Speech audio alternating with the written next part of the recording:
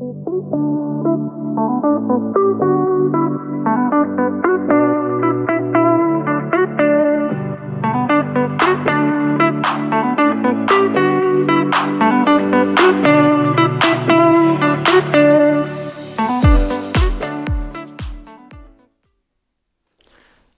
we're back. How's it going? Jonathan Washburn from Cleveland, Ohio. It is rainy and cold, but that theme song always gets me a little bit hyped in the morning, so everything is going well. That's awesome. Yeah, we just passed our rain on to you from Indianapolis, so you're welcome. Well, thank you very much. I appreciate your giving spirit. Yes, sir. So this week, one of the things I want to bring up is the Great Resignation. Have you heard anything about that on your readings about real estate? I have been seeing it in the news. I have been seeing it on Facebook posts. Why don't you go ahead and explain to everyone what that is? Okay, so this comes from the U.S. Department of Labor. During the months of April, May, and June 2021, a total of 11.5 million workers quit their jobs. Recent studies indicate that it's likely not over. A survey of 30,000 workers conducted by Microsoft found that 41% are considering quitting, and that number jumps to 54% when Gen Z is considered alone. Gallup found that 48% of employees are actively searching for new opportunities, and Persio reported 38% of those that they surveyed plan to make a change in the next 6 months. These are alarming figures, this article says. So, what is driving this? It says multiple or mostly variations on a theme. According to the survey conducted by LinkedIn, 74% indicated that they spent their time at home, either during the shutdowns or working remotely, and has caused them to rethink their current situation. Others point to dissatisfaction, even fear, caused by the knee-jerking, cost-cutting actions by their current employer in response to the COVID-19 related business slowdowns as a reason for bolting. So I am seeing that as well with this mandate. I've got a new broker. And her employer, we'll say it's a drug company, and there were. She just told me this. There were like 600 reps that were in her business doing her job. She said only 80 of them said they were not going to get the vaccine. This drug company decided to not even look at their exemptions. And they openly admitted, hey, we got them, but we're not looking at them, and said they were going to put them on paid leave. Well, immediately they got, served with a lawsuit. They've kind of backtracked since, but now even 20 of the 80, so now there's only 60 remaining, are saying, hey, we're going to get the vaccine and move forward. I spoke to numerous other people all across the country that the numbers might be more than that. There's a truck. So my parents moved to Arizona, and there was a truck driver there who works for a grocery store, and he said a lot of the drivers are already behind, and a lot of the drivers are like, hey, we're going to quit. If they force this mandate, we're not getting the vaccine. We're going to do our thing. I feel like that could be a big problem in the real estate market if these businesses slow down. That could be a problem. I will say I've kept an eye on our vaccination rate in Indiana. 3 or 4 months ago, we were at like 46%. We're now pushing like 51%. So I think, from what I've heard from people, one of my acquaintances went and got the vaccine, and she was bawling, when she was getting it, and she couldn't quit her job. So she decided that she was going to get it, and so that's the other side of the story. Is not everyone is quitting. Certainly, if they've got a job where they can't go anywhere else, they're going to just have to suck it up. But for those people that have an option or think that they even have an option, and they're very hardcore against vaccination, they're hitting the door. So. Yeah, no, it's going to be interesting. I think one of my favorite quotes that I've ever heard is that to every complex problem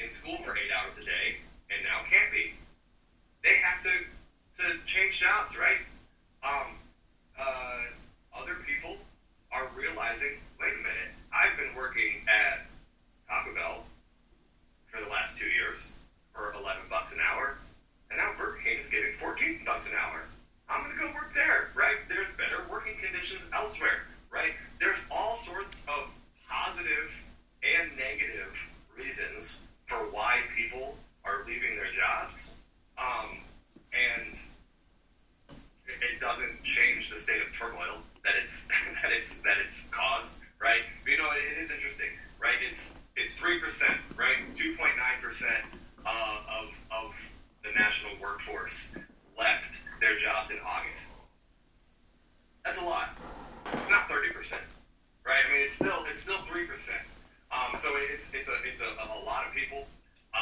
But you know, it's one of these crazy things. Drive around your city. How many hiring jobs, like now hiring signs, are you going to see? They're all over every place, right? Every place I know of is trying to hire. Every place, we have this many people leaving jobs. Like, what is going on, right? And there's this, my favorite current storyline that, again, is simple and probably wrong, is that this is like the American workers' way of finally getting back at employers. We've all realized that we can have better, so we are empowered to quit our jobs, to go out and get better. Happening for some people. But no, this is not the singular reason why this many people have decided to leave their jobs in this past summer. There's so many factors at play here, and the question is, what are all these things actually going to do to our economy, to the housing market, to our state of American life, and what is the solution? That's what people really have no idea on. So for the first time that I can remember, a builder is actually slowing down and not selling out immediately. What I mean by that is there's a company. Do you have Fisher Homes out there? No, I don't think so. Okay. So, and you remember Westfield, very hot area right now, has been for the last number of years, but there was a neighborhood that they were opening, and I had some customers that were interested in getting in there, and we're talking about base like $600K. That's about really where you're going to be at to be in this neighborhood. And so they said, you have to have a waiting list. And the last time we did this 6 months ago, the rep was like, I pulled my car over to register them, because you have to register at the same time that it opens. You got to pick the right slot, and we sold out in a matter of minutes. So you want to make sure that you're in, and we were prepping up. And then my customer was like, she's like, you know what, I'm not really gonna put in this kind of money right away, because they want 10% down, and so within 30 days you've got to be willing to fork over almost $70,000 in a minute. And even at that price point, most of the time you don't have to have that kind of money, but with Fisher, that was what they were requesting, as a 10% down. So we get an email last week, and they're like, hey, we didn't sell out of the lots. And okay, that's interesting. And she's like, so, we're willing to work with you. And oh, by the way, we're not going to require the 10% now. We can get it down to maybe 5. Well, then my customer's like, well, the lot premiums are another thing that's went absolutely nuts. Used to, lot premiums would be $5,000 or, $10,000 on the lake or whatever. But now it's it's $40,000 if you want woods and $65,000 if you want a pond. Well, shoot, that's crazy. That's what the lot costs, the developer, not the premium. So and they're like, well, are the premium lots able to be negotiated? And they said, yes, probably a little. And so for the first time, since I can remember, a builder is willing to back off of their, this is what we want. And so I think that's interesting. It's a telling thing. However, just this week, I listed and sold one in 20 minutes. Literally, I listed it in the system. I get a call. I go show the property, and I mean, it literally, I guess it took 2 hours to get everything signed up. But basically, 20 minutes from the time I listed it, time to get a phone call. And so it is all over the board still. We had one last week where there was 18 offers. We were one of 18. So there are definitely things in the market that are it's not consistent. And I would say what I see is some of the higher end homes are taking a minute. 250 or less, they still sell super quick. A lot of times for cash. And it's the local investor. We talked about this before. It's not BlackRock. Now, I've gotten some offers from some big companies, but it's still the local guy, that has 20 or less homes. Right. No, it's interesting. One of the shifts that we've seen is, probably 2 years ago, Oh, yeah. very good seller's market 2 years ago.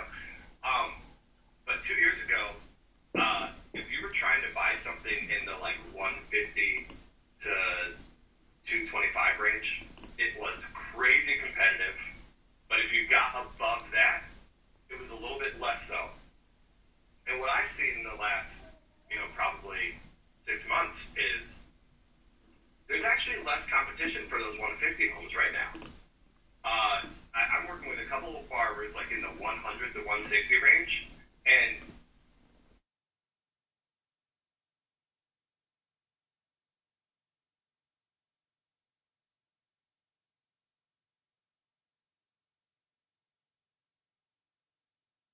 competitive like range to be in right now. I pre-approved somebody for $275,000 earlier this week, and my thought was like, oh man, this is gonna be a while, right? Like, it used to be like, oh, this is a good loan amount. I know. Great, like, and now I'm like, man, this is gonna, and they're well qualified, but they don't have like 60 grand in the bank that they could cover an appraisal shortage and put more earnest money down and stuff like this. And my thought was like, it's gonna be March, April, May, honestly, before they find something. It's wild. In that something, I had the exact same feeling. This week I did one that same price, and even at the closing, it was like it just wasn't the same as, I mean, even at the closing, so you get the check, and there was a time where that would have been nice, like, hey babe, we're going out to dinner, like it was one of those. And now it's almost, and I hate it, it's almost like nothing, like, it's not even, it's just another day. And I don't like that. I don't like that feeling. I think there's a lot of things, it's just the world is so busy, you don't get to enjoy sometimes. I mean, and that's what it was. I mean, I was late for every single appointment that day because of the delay in the closing. But even up to that time, and I even got more than what I was expecting, because I guess he added some things to the build or whatever, and was like, okay, well that's great. I think it started at like maybe 260 and ended up at like 300. So, but yeah, the times are different. It's also interesting to put yourself in that buyer's feeling. And I remember back when that would have been a price point that I was, in, and that would have been a lot of money. It'd been like, oh man, where was it? $300,000. Like, this is great. And then you look what you get, and you're back to what you could afford at $200,000 almost. I mean, realistically, that's about how much it's gone up.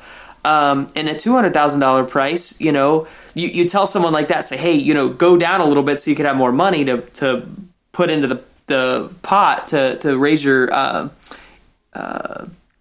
the look of your offer being, but who wants to do that, right? Like, who wants to go back in a price point? They want to get that top thing. So unfortunately, for your folks, if they're waiting until March, I mean, maybe they can build. I mean, I don't know if that's an option with them, but that's really what I'm telling people. Look, hey, you can wait to find something.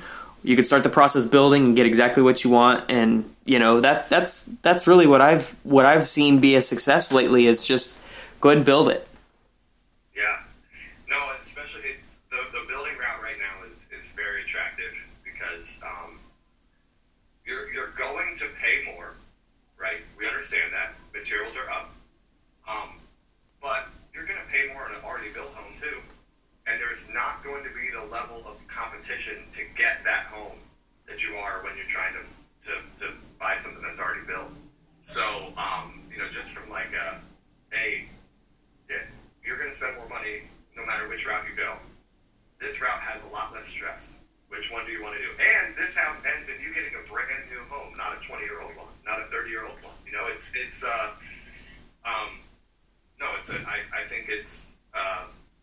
I think it's a really good advice for people that are looking to buy.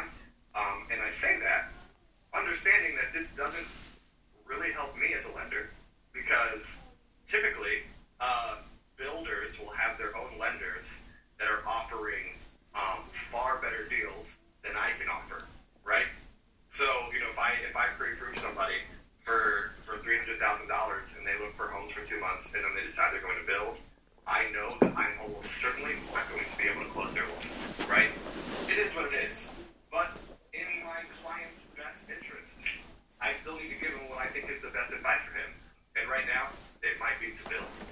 All right, explain this to me. That closing I just had, that's what happened. You actually did pre-approve them.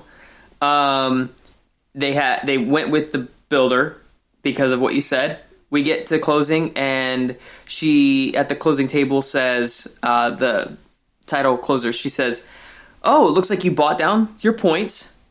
And I was like, you just said that you wanted to refinance now because you had your 20%. I mean, literally, he built a home and should have his 20% very soon, if not immediately.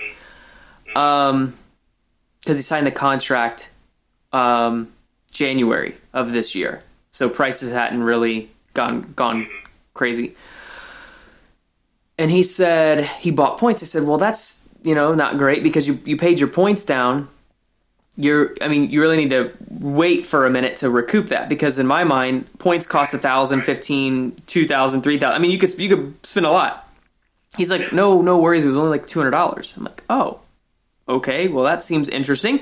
And so the closer pulls the papers, and she's like, no, sweetie, it's $2,400. And he's like, oh, okay.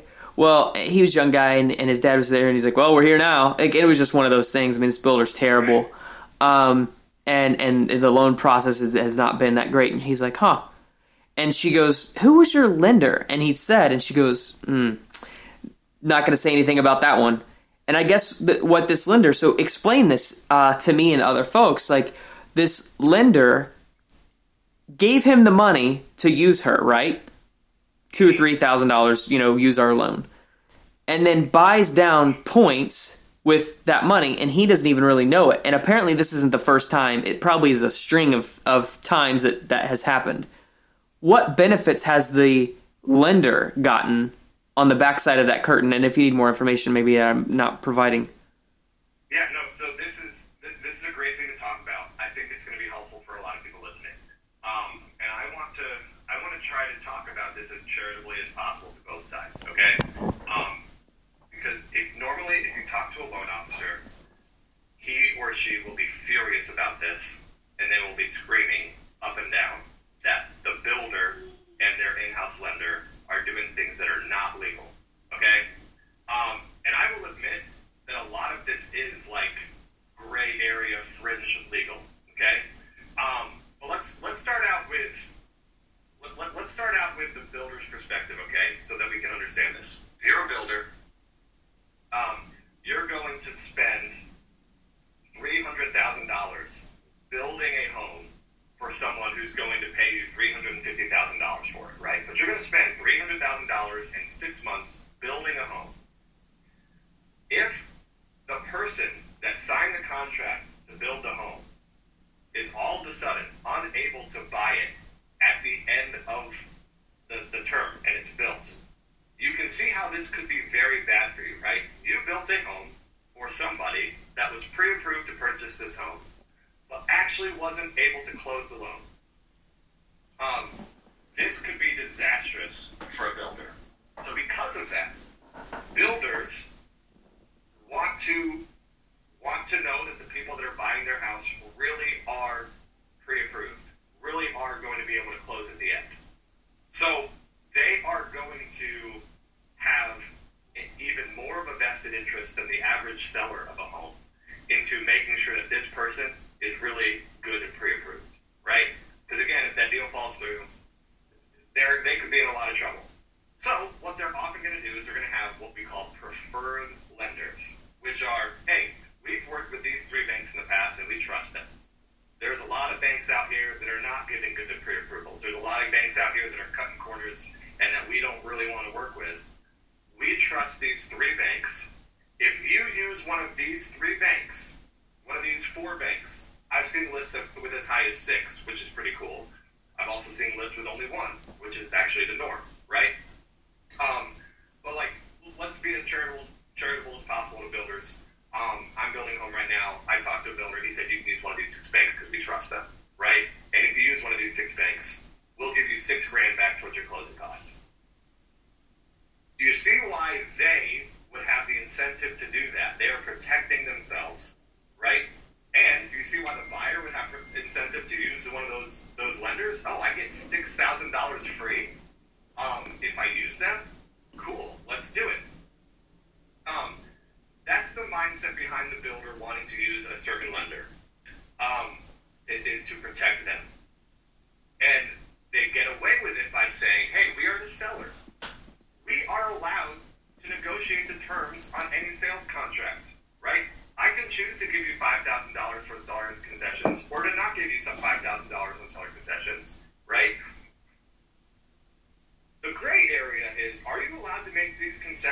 contingent on steering somebody to somebody else? Because that's basically what this is, right?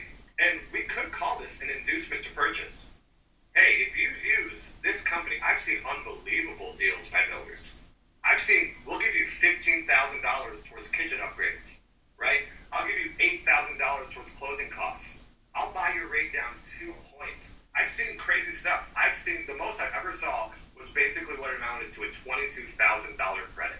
Wow. And when they do this, I can't even lose money on the loan and beat that deal, right?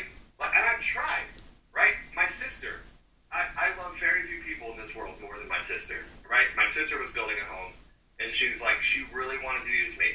And I told her, it's okay, Jennifer, you're not going to be able to. They're going to give you a deal that I can't touch. And they're like, well, let's just try.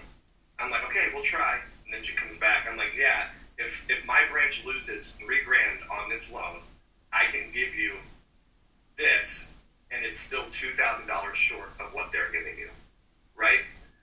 So this leads to the next question: how? Isn't that branch losing money? Isn't that bank losing money? Well, here's the second part that is often very shady. Usually, the builder owns the mortgage company that they want you to use, right? So Ryan Homes is an example. They have their own mortgage company, NVR Mortgage. So they are going to sell you the house, and then if you use their lender, even if they lose money on that originally, they're still keeping that paper for 30 years. They're doing more than okay, right? So honestly, here's what I tell people. Here's what I tell most people when they want to work with me, but they're going to go into build. I say, number one, I'm happy to get you pre-approved, but do not feel bad when they tell you to talk to their lender and they're giving you a better deal than me. I say, don't feel bad when their deal is better and you want to take it, okay? Take it. All right? It's a better deal for you. You're going to get a $15,000 upgraded kitchen? I can't give you that. I want you to have that. But what I typically tell them is, if you really want to work with me, we can refinance down the road. So maybe take all their upgrades to update your house, right? But you can always take maybe a higher interest rate and then refinance with me down the road. Because sometimes if they give you $6,000 in closing costs, you could actually do that loan for free if you wanted, right? You could do that first loan for free. Take just the base rate, do that first loan for free. That's awesome.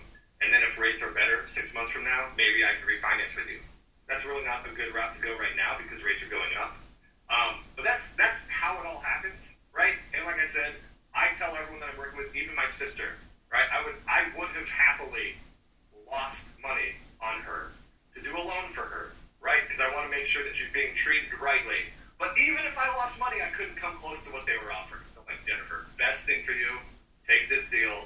And yeah, we can be mad about the fact that they won't let you work with me, or you could get that those free kitchen upgrades, right? That's just the better route. So I will say this though, I've probably been a little bit too nice towards the builders. Let me take this opportunity to provide a word of caution. Most of the loan officers that work for these in-house lenders are inexperienced and less knowledgeable, and I have seen lots of mistakes made, like a lot more mistakes than would be made by my friends in the industry that are like actual career lenders. So I would say it's a tough thing, right? I know I've talked a lot, and I'll let you get in here, but it's a fact, right? Let's say I were to provide you 2 options, Michael. I'd say, Michael, option 1, the whole process is smooth. It's awesome. We close on time. There's no stress. There's no anxiety, right? Versus option 2, the entire thing is terrible. We close 3 weeks late. You're stressed out the entire time, but you save $7,000 on closing costs, and you have an interest rate that is a fourth better than the other guy. Which one would you choose? I'd probably take the one that was stressful and save the money, to be honest. A lot of people would. Right? I get it. I would too. Wait, you're going to save me 0.25% on the interest rate over the next 30 years and $7,000 in closing? Okay. Yeah. And that's usually how it goes with the in-house lender, by the way. And I just want to tell people this up front. Like, look, here's your two options. I could probably make the whole process wonderful for you, but you're going to spend an extra $6,000 in closing. Plus, my interest rate is going to be a little bit higher because they're literally choosing to do it this way to force you to use them. So go with them, but just understand it's not going to be fun, right? Just set those expectations up front. If I was a realtor working with my borrowers, that's what I would tell them all. Look, come talk to John. He's really good. He'll tell you what you need to know. Ultimately, he may not be able to help. He's probably not going to be able to give you as good of a deal as the other people, right? But we just want you to know, like, going in, like, we try to give you another option. John's good. This is the best he can do. It's not close to what the builder can do, right? So we're going to go with the builder, and at certain points, you're going to hate him. You're going to hate that loan officer. They're going to ask you for 400 different things you don't need. But at the end of the day, this is why we did it, for that cold hard cash, baby. And that's what we're doing. So a couple things. First, did you see any scenario where that individual lender benefited from not telling maybe the full story or making sure that my client understood how much he was paying for those points? My initial thought is, if she hijacked his $2,000 credit that he was getting to buy the points, in essence, she's saving his plan B, which was refinance soon, because he's got now a rate that has been brought down. It's going to be very difficult for him to refinance at 6 months later at a better rate, and so she's locked in that she's going to get paid on that loan. Is that maybe what you see as well, or was there maybe something else that you see, like, hey, if you get a borrower to pay down points, we'll give you an extra 2%, or something like that? Like, are you aware of any benefits that way? So I'm glad you said that. So that's the other thing I do typically when I talk to somebody that knows it's not going to use me. I will tell them, send me the loan estimate you get, and I'll walk you through what you should use and what you shouldn't use, right? Because it's very possible that this lender said, we'll give you $8,000 towards closing costs. And then the closing costs were only $5,600. So they had an extra $2,400, and they're like, let's just put this towards the points, right? Very possible that that's what happened. And if that is what happened, great. That's the best case scenario, right?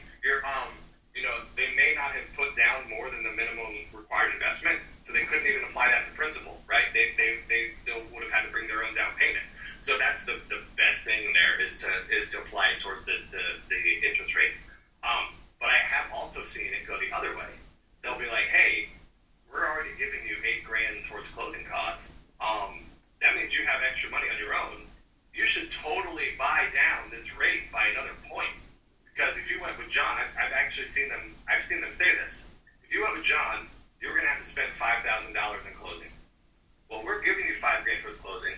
So now you can spend that same $5,000 you're going to spend with John, put it on your interest rate, and it'll be like some ludicrous buy down where, it's $5,000 to save $10 a month on their mortgage. And it's like, that's terrible. It's going to take you 500 months to make that back. You're never making that back. Like, I've actually seen, scenarios like almost that bad. And so that's where I always say, send me the loan estimate and I'll look at it for you. And I'll let you know, like, yeah, this is a good idea, or no, this doesn't make any sense at all. Good. That's interesting. All right, well, I'm going to switch gears on you. And so this article was done back in August. So as you can imagine, that's how long I've had it saved for us to talk about. It says 6 things to know about the housing market's big shift, but I still think it's relevant because I do see a change in the market and wanted to kind of go over these points with you.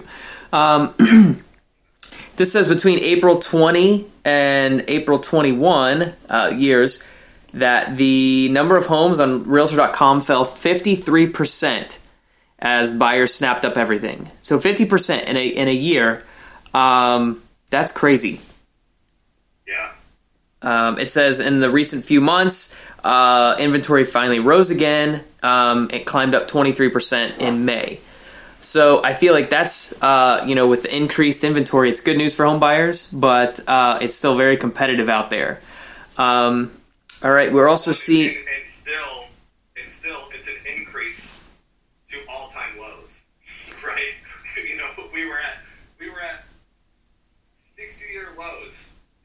we increased, so we're still like 58-year lows. Right. You know, so it's better, but it's not good yet. Yep. And this is, I feel this in our market. I don't know if you've seen it yet, but I'm sure you have. It's the home buyers are finally pushing back at record prices. 17% year over year is what CoreLogic says. Our prices went up. And it says this guy says, when you're talking 17%, that's 4 times the national income growth. That's not sustainable and it's not healthy, right? So that's kind of what I've been saying for quite some time is, right, like when you get your quarter an hour raise, your $1.50 an hour raise, you know, per job, you know, that's a drop in the bucket compared to what you're spending on the other side. I talked to my neighbor. He works at a big security company, and he's in charge of, like, I want to say he said it was $500,000 in materials. He goes to China and other places of the country, or other places of the world that he buys material for, and he said that when he loses a customer, when he loses an employee at $100,000, it's $125 to replace him. And so, you know, he's kind of seeing the shift in just inflation, right? Like I've not looked at, you know, what a gallon of milk kind of thing has gone up. You know, I'm sure that it has gone up significantly. But that would be interesting to kind of look at, see what all of those prices. I know one of the things that really irks me about fast food, I never go, but I mean, pricing is crazy. It seems like when you go to a fast food for 4 people, but then also, you know, to the other point earlier is the time, right? Like, have you been to a restaurant when you're like, it's 6 o'clock. Where is everyone? And it's like, sorry, we're only open till 5. Dude, Chick-fil-A, I think we can all agree, is like one of the best run companies in the world. And the Chick-fil-A in Mentor, Ohio, has not been open to go inside for over 6 months. It's drive-through only for over 6 months because they can't get workers. This is Chick-fil-A, right? Wow. This is like one of the best run companies in the world. It's crazy. Yeah, I think the one thing that's interesting about, so I see these economists talking about growth of wages versus increase in houses, and a lot of times they freak out. But let me take you through some simple math for you, just to show you it's maybe not as bad as what it sounds initially. Some of the other things you're talking about, the inflation on other things, I think that is more of a concern than the fact that you're going to be paying 17% more for a house, right? Here, let's do that. Okay, so let's say you're going to be spending 17% more on a house this year than last year. Okay, so let's say the house that you wanted to buy was $100,000, and now that's $117,000, right? The difference in the monthly payment on that 17% increase, if interest rates have stayed the same, how much do you think it is? It's about $80. Okay, so you're going to spend $80 more per month on that house at $117,000 than you would have at $100,000. Okay, now let's say you only got a $1 raise, right? You get a $1 an hour raise. Well, 1 times 40 times 52, right? That's $2,080 that you got as a raise this year. Okay, so the price of my house went up $17,000, and I only got a raise of $2,000. Isn't that bad? Well, not really, because if you take that $2,080 and divide it by 12, you just got a $173 a month raise. And that house is only $80 more a month. So your $1 raise in terms of what your house payment costs is actually fine, right? So, you know, that it's when you get to spread this stuff out over 30 years, it doesn't hurt you as bad as you think, right? So I see economists talk about this all the time. You know, income increases have only done this, as housing prices have done this. But like, you got to raise a house price by $20,000 to increase the mortgage payment by $100, and a $100 a month raise doesn't seem like a lot, but that covers the higher house payment, right? So if you got a $2 raise, which again, none of us would be like, oh, that's amazing. Like, that's not like this huge thing. That's still probably small and an incremental raise. a $2 a month raise for an hourly employee, technically he could now spend he could probably afford a house that's like 30 grand more on the total price. Yeah, that's good. And I'm just looking at things the opposite way, just because. So it definitely has a positive to it. The negative that I would see is they can go up to that 17, but they're still spending half of their raise just to afford the house that went up. Sure. And Right. and at that price point, you're still competing with people that are going to spend, it seems like, $10,000 cash lower, and so usually the people that are getting the $1 at that price, and they would never be able to, or it would take them years to save $10,000 to be able to compete with other people that are like, so that's the difficult thing on that. I appreciate you breaking down the numbers like that, because there are people that will probably see that as a huge benefit and a huge breath of fresh air. The other thing is, when I look at those numbers, and we were talking about fast food, so we would go from like an $8 to now I'm seeing $15 painted in the window. So they're doubling their money, right? So for those folks, the story is actually pretty good for what they could have afforded, and now what they can afford if they want to get the hours. And I think the other thing is we still want to make sure we're not overpaying on things, right?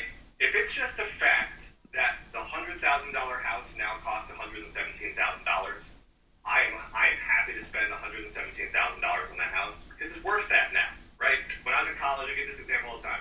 When I was in college, I got in a car accident. A guy in a big truck pulled out in front of me. I rear-ended him. I was not at fault, right? He was at fault. His insurance company had to pay us for the car. Car was totaled. Insurance company, this is in 2006, insurance company gave us $6,000 for the total car. We took that $6,000, and my sister got a less than 5-year-old Mercury Sable for $4 grand, and I got a 6-year-old Chevy S10 for $2 grand. Neither of these cars had 100,000 miles on them. My sister and I put a combined 22 years of life into these cars that we bought. In 2006, we bought 2 good used cars with less than 100,000 miles on it that we got more than 2 decades of life out of for $6 grand. You can't do that anymore. You can't get 2 good used cars for $6 grand anymore, right? That 2 good used cars are going to be 16 grand, right? If you think you're overpaying just because back 15 years ago, I got 2 great cars for $6 grand, I got to readjust my expectations, right? Yeah. But it also might actually be the case that this guy on Facebook is trying to rip me off, and he's trying to give him 20 grand for a car that's only worth 15. So you still have to do that analysis. Like, am I getting ripped off here, or is this just what stuff costs now? Yeah, that's good. Hey, John, let's wrap it up for today. Can you give us some positive thoughts for the week? Yeah, I'll give you some positive thoughts with a little bit of sarcasm at the end. I think those are some of the best parts. I agree. Positive thoughts. I came into my office this morning, and there were, if you're watching this on Zoom, there were 2 of these peanut butter M&Ms on my desk, and I was like, oh, what's that from? We took our son's trick horse trunking last night to their school. And I was like, what are these? And my son Jack came in and said, hey, Dad, I wanted to give you my peanut M&Ms, and my heart was filled with glee, and I was just warmed and encouraged. And then he said, because I don't really like them. And I was like, oh, I thought you were doing this out of the kindness of your heart, but you were really just passing off the bad, black licorice, right? The bad candy, but I still do have 2 bags of peanut M&Ms that I'm excited for. So that was a positive with a little bit of, cynicism there at the end, but hopefully you all enjoy that. Love it. All right. Till next time. Thanks, John.